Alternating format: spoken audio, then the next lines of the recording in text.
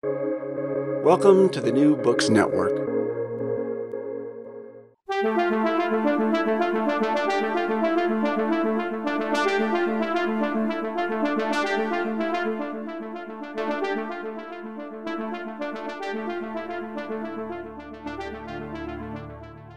The pandemic brought to the fore a group of workers deemed essential.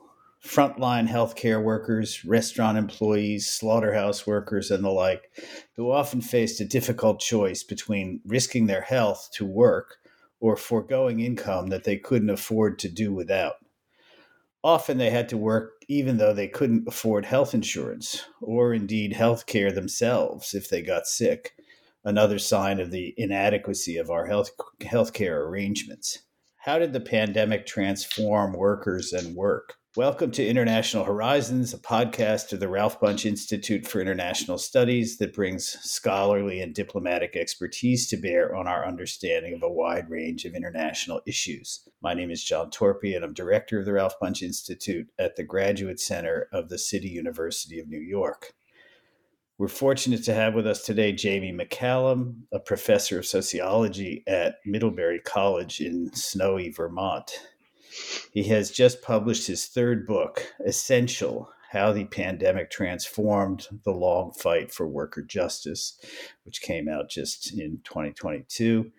He's also author of Worked Over: How Round-the-Clock Work is Killing the American Dream from 2020.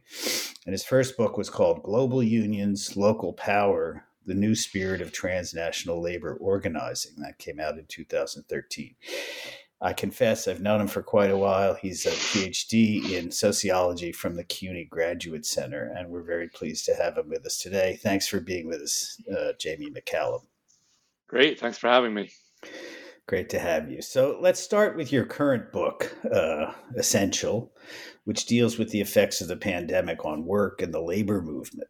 It mainly addresses how the pandemic played out for workers in the United States, but it also has an international dimension. So tell us what it's about. So I started interviewing workers in Wuhan, immediately. At the time, I was teaching the sociology of labor at Middlebury, and the students were like, what's going on over there? Is it going to be an issue? And I was like, maybe, So we started talking to people, and it was really interesting to get to try to find people in China to talk to, because I don't have any direct connections to workers in China that often. So I started off talking to people that were mostly delivery drivers and some healthcare workers.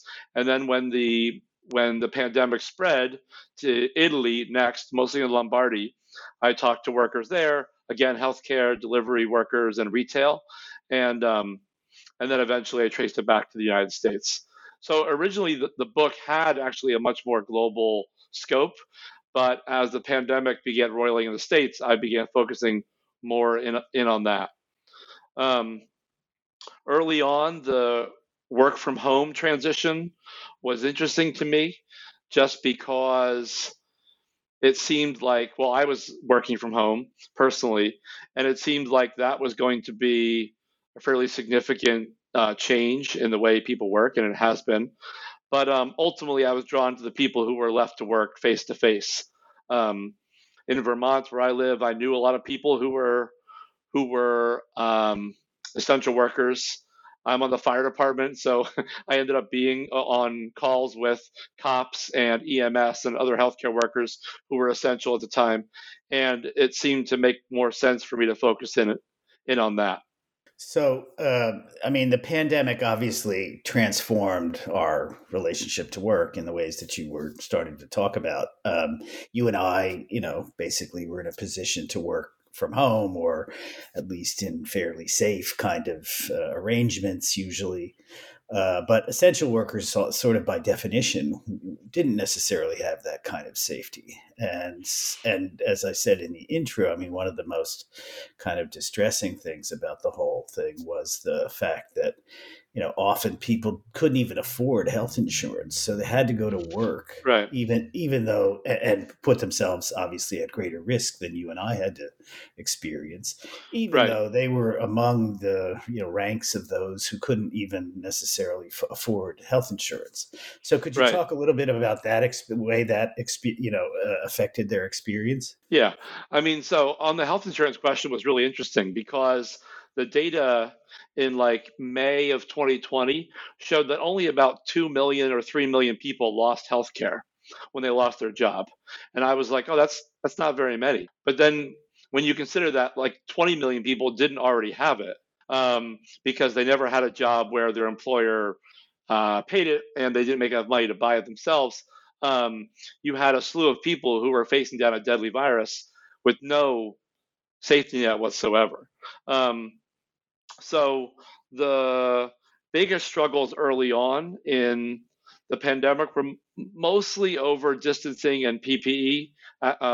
So I surveyed workers, about 750 workers in Pennsylvania and Wisconsin, and that was probably around May 2020, and a lot of workers in hospitals, in nursing homes, and retail still did not have access to PPE. Like they were still working with like raincoats on, pulled over their mouths and stuff, and just really makeshift kind of gear. The interesting thing I began to hone in on, I suppose, was like the union difference.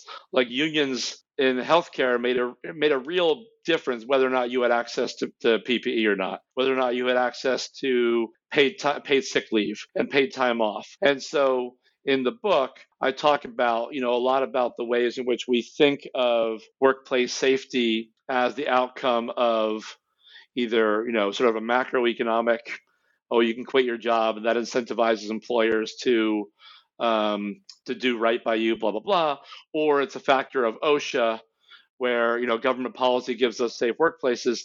And in fact, I think during the pandemic, like class organizing, class struggle, whatever you want to call it, became essential to people's health, and that was one of the ways that people became safer at work, when they organized, when they pressured for those kinds of things that unions were bringing people, even workers without unions. I mean, a third of the strikes early in the first year of the pandemic were led by workers without unions, which basically never happens in good times. It was a remarkable sort of moment of revolt that was, really not captured in the official statistics or snapshot of the pandemic. Like, so if you looked at BLS data, for 2020, there was only 8 strikes. That's Bureau of Labor Statistics. Yes. For those who may not know. Yes, Bureau of Labor Statistics data shows there was only 8 strikes in 2020. Well, that's nothing. There's nothing going on then. But when I began talking to people on the phone, I would call up a slaughterhouse worker, and we were talking about other things. And they would say, oh, by the way, there was a strike yesterday, or we walked off the job, or we did a sick out, or a sit-in, or whatever it was. And all this stuff kept happening, where these small little moments were sort of percolating up in areas where there just wasn't that much, there wasn't, you wouldn't obviously think those were places where people would be organizing. And so to me, that became really interesting, and that became a larger focus of the book. So, could you talk about, this pandemic proletariat, which I assume, it means something more than just that there's alliteration there. I mean, you have this kind of notion that this brought about a certain transformation in workers' consciousness. And I'm sort of curious if you could expand on that notion, and also talk about, the extent to which this is a kind of particularly American phenomenon, or how much is this a global phenomenon, or at least international? Yeah. So the alliteration was a major part of it, but after that, there's a better reason. So what I found that was pretty interesting is that Americans, and this is comparatively, are less typically like class conscious than, let's say, the Europeans, or even Latin Americans and South Africans for that matter. But during the pandemic, something interesting happened in North America, and that is that workers in different industries across other kinds of like demographic cleavages, race, class, gender, age, status occupation, began to recognize themselves as having a common they had a common role to play, keeping the rest of us safe and alive and keeping the economy going, et cetera. So you had a situation where doctors, nurses, janitors in one hospital, morgue workers, delivery drivers who ended up there, retail workers who sold them groceries after their shift, all like began talking about each other as if they were part of this common group. And so in the book, I sort of refer to like Benedict Anderson's notion of an imagined community, this kind of like, a larger than a sort of a collective us, larger than this workplace, for example.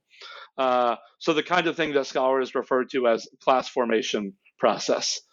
And that happened in the US in really significant ways. Typically, like in the US, when organized labor surges, it tends to be like in industries. Like in the 2018, 2019, we had a huge wave of strikes in education, but they were just copycat strikes in one sector. These were sort of percolating around in all these different sectors. And to me, that's a really valuable thing, because then you get a sense of, well, this class formation process is wide and is driving a wide sort of labor organizing surge. In Europe, what I think was interesting, so I did some comparative research between some essential industries in North America and Germany and the UK. It's a little bit different. Like the ways, for example, that Germans organize unions are in some ways far less confrontational and far less adversarial. They're more powerful and more numerous, but it's not as hard to form a union there or to join one, frankly. It's like you basically sign up in a lot of ways. And so in that environment, unions were simply, yes, they had access to more PPE, they had access to more immediate resources, but in some ways they were less organized to like push back or fight back. So, Amazon workers in North America created much more of a stir, much more of a sort of a contentious environment in their warehouses than they did in many other places. Can I intervene there? I mean, yeah. The story in Germany, as you know, is that, I guess it's above a certain size of the enterprise, but there are these so-called works councils that involve somebody from the enterprise, somebody from the union, and somebody from the government. So, that creates a kind of, a body that has to be persuaded that certain policies are acceptable and that sort of thing. And they're different perspectives, obviously. And I can see how that would moderate, potentially at least moderate working class, hostility or whatever. Right. And so that's interesting. And, maybe you could talk about how that works as compared to the kind of situation we have. I mean, you've started to talk about it, but I think it's important for people to understand that there's this institutional reason for what you're describing. Right. Yeah. So, there's good things and bad things about a more social democratic or sort of co-determination model that some they have in Western Europe.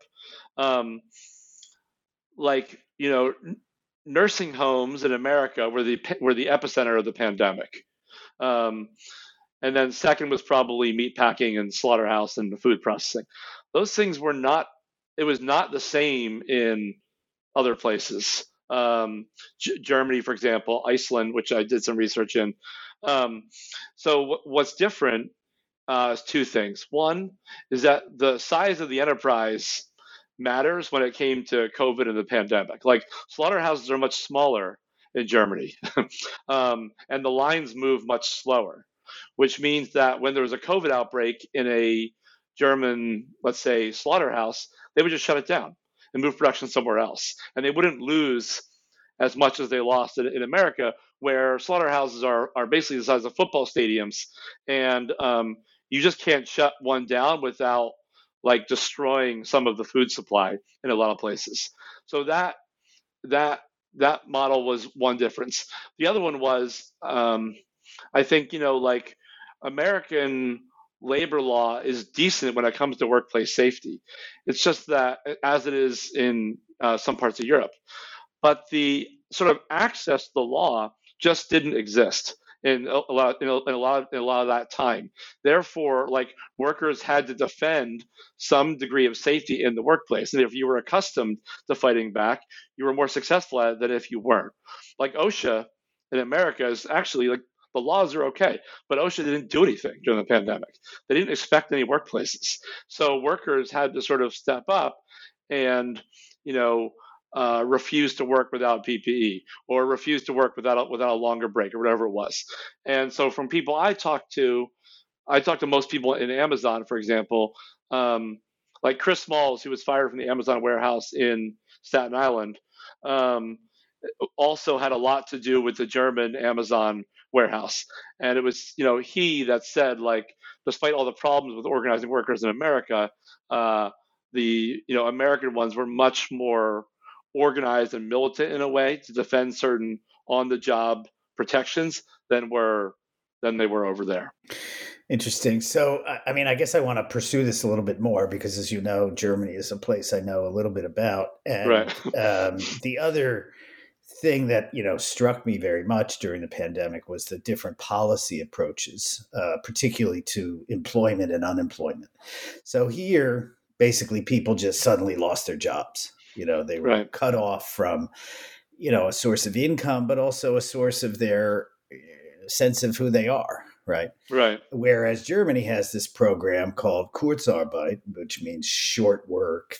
But basically the government says, we'll pay you for, full time, even though you're only working 20 hours a week or maybe even nothing. But you maintain the connection to that workplace. And I think that, makes a huge difference to people to feel like they are somebody. Whereas if they're suddenly thrown out of work and have no connection to that place where they used to go all the time, it's very disorienting and demoralizing. So I wonder if you could talk about that or other sort of policy differences that made a difference. Yeah. I mean, so the one you're talking about, the work sharing program, what we call them work sharing in America, were phenomenally, the difference there was phenomenally significant. So, as you said, American laid off workers, fired them, basically. They lost their connection to their job. Europe largely furloughed them. That is important for two reasons. The one you're talking about, which is the kind of like subjective or affective connection to your sort of your life, your coworkers, your place of employment, where you make a living, all that stuff is important. The other reason it matters a lot is when all of a sudden 6 months later, you want to rehire 20 million people. Well, it's easier if you've just furloughed them.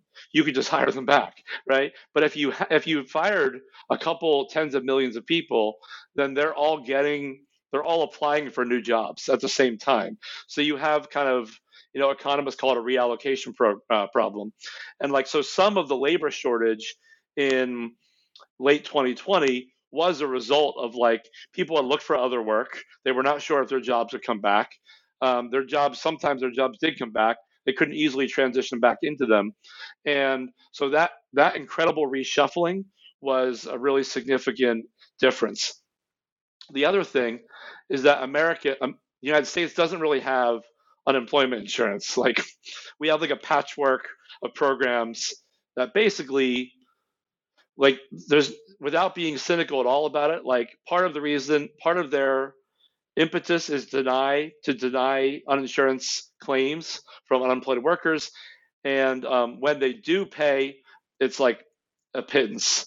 So there are some states, mostly red states, that where I think Florida, Arizona, Missouri are the bottom three, which pay like 20% of their unemployed workers unemployment insurance. Of the people who apply, about 20% qualify. So during the pandemic, this was awful.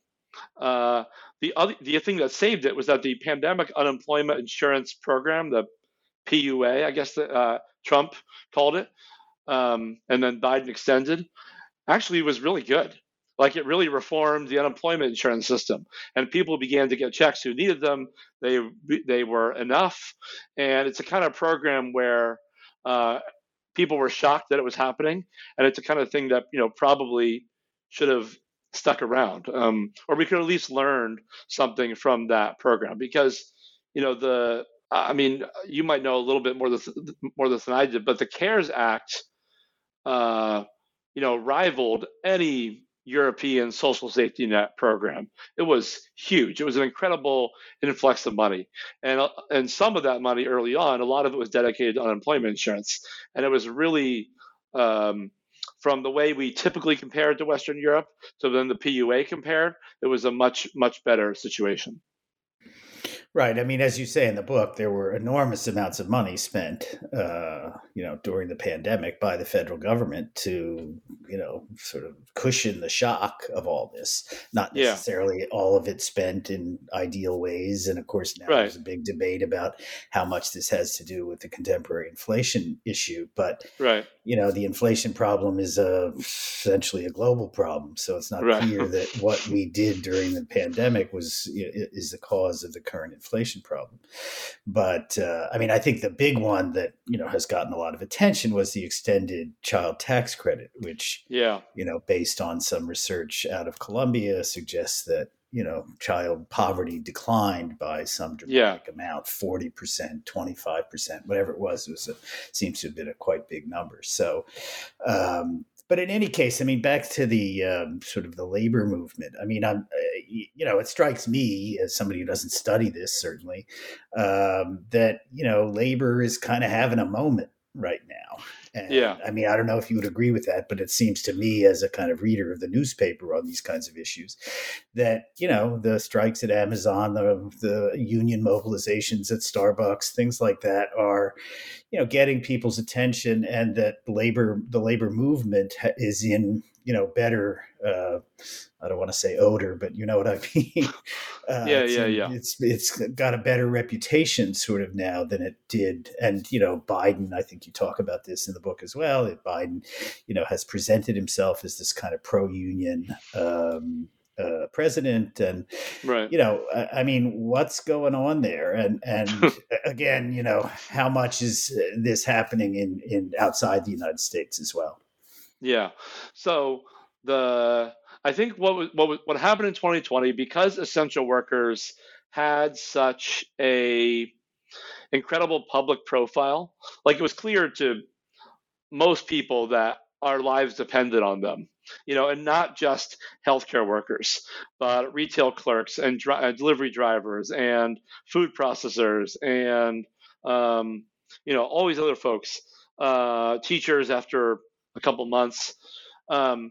So I think that gave the American working class a little bit of like a facelift, and the problems, the answers to problems in the American workplace, like, were dealt with by organized labor, or were dealt with by disorganized labor in bad ways.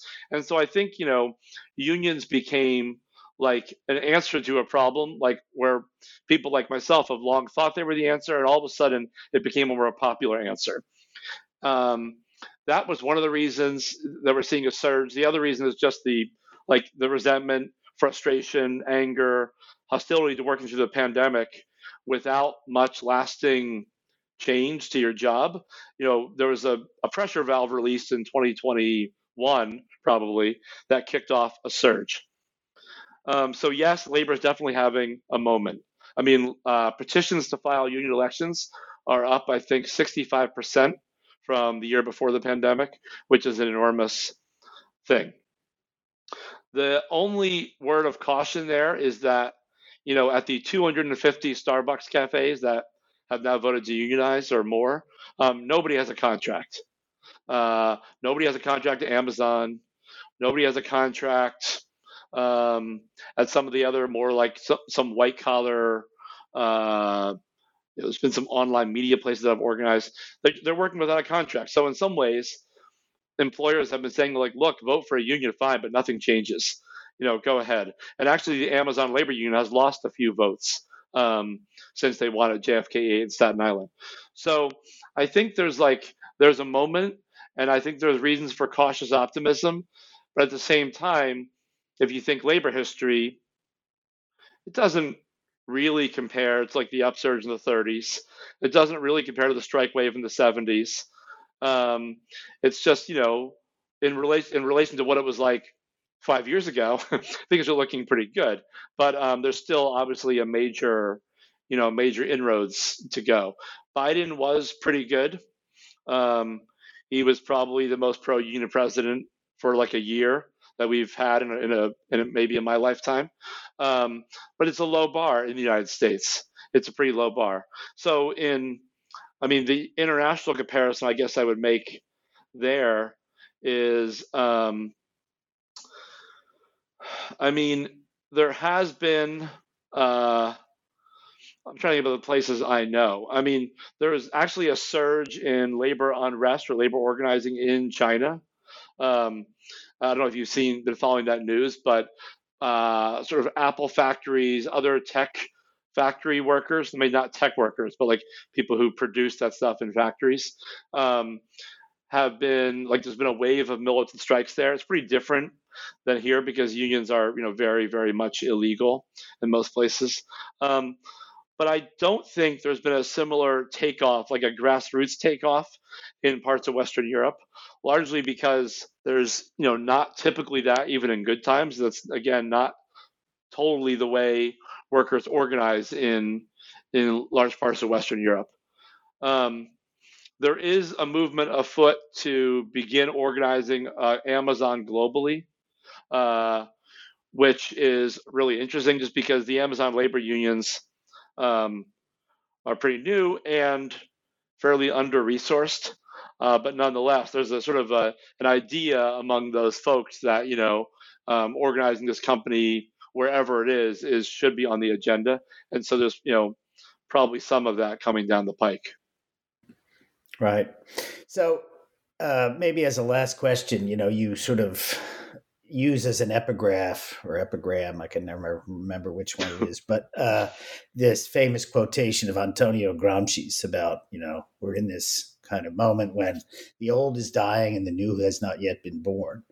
And it's not entirely clear what the new is supposed to be, although we probably know what Gramsci wanted it to be. But let's leave the soothsaying out of it and, tell us what's dying. The quotation goes on, and you title your, I guess, last chapter about, this business about morbid symptoms appear. Morbid symptoms, right? In the interregnum. But what's dying? What do you think is dying? I think who knows? What we thought was dying and what may still be dying, I think, is a notion that we can survive and thrive while treating workers like human garbage, basically, which is, essentially what we do. Laborers are disposable in many parts of the United States. And I think that we learned some small lesson that is probably bad for all of us. The other slogan, I guess, is an injury to one is an injury to all. It became almost statistically clear or true in a way during the pandemic that if you were in a nursing home where workers worked multiple jobs, well, they spread COVID throughout the nursing home, like workers themselves did. So the same people that were tasked with saving people's lives were also spreading the virus. And I think the thing that's dying is that system, we have a general cultural understanding that it's pretty bad, and that it's dire. What has yet to be born, I think, the other part of the quotation is what is the answer to the problem? What can we do about it? In other words, some inching towards a more socialist or social democratic political economy. And I think that tension, there's that old saying like, during the crisis, everyone's a socialist, and that's not, true necessarily. But I think the crisis did yield a lot of people who were willing to rethink in radical ways the way our economy is organized. And, the public supports unions at a historic rate and is against large corporations at a historic rate on public opinion polls. So that kind of like sentiment, and I think, bottom up cultural shift is happening. The real question is like, what can we do about, like, how can we make good on it and solidify some of that in real gains? And there's some reasons to think about it in both. Like I say at the end of the book at one point that, what's most shocking in some ways is like what hasn't changed. Like we're still fighting the railroad unions over paid sick days. That's like all they want, right? And you'd think by now we would have learned that lesson.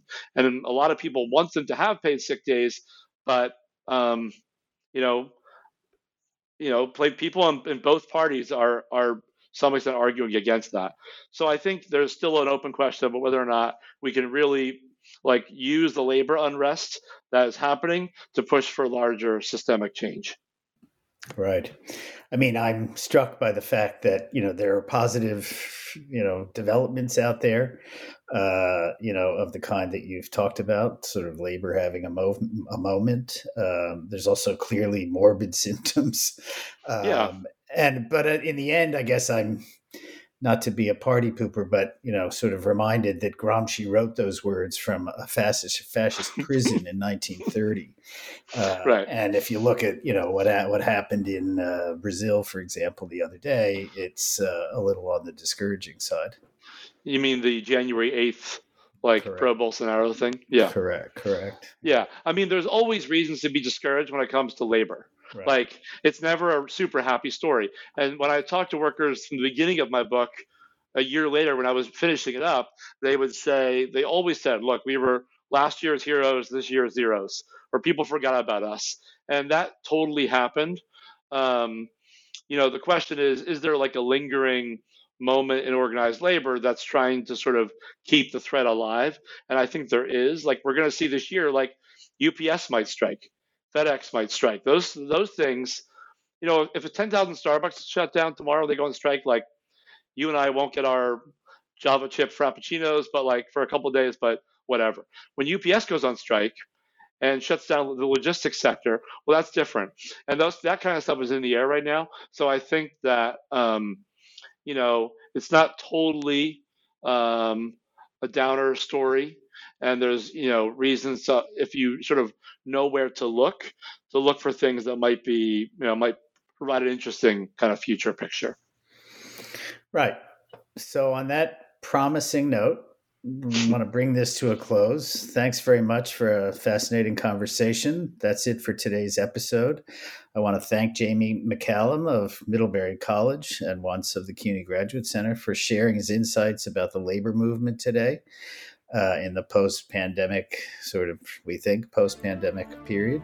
Look for us on the New Books Network and remember to subscribe and rate International Horizons on Spotify and Apple Podcasts. I want to thank Osvaldo Mina Aguilar for his technical assistance and to acknowledge Duncan McKay for sharing his song International Horizons as the theme music for the show. This is John Torpy saying thanks for joining us, and we look forward to having you with us for the next episode of International Horizons.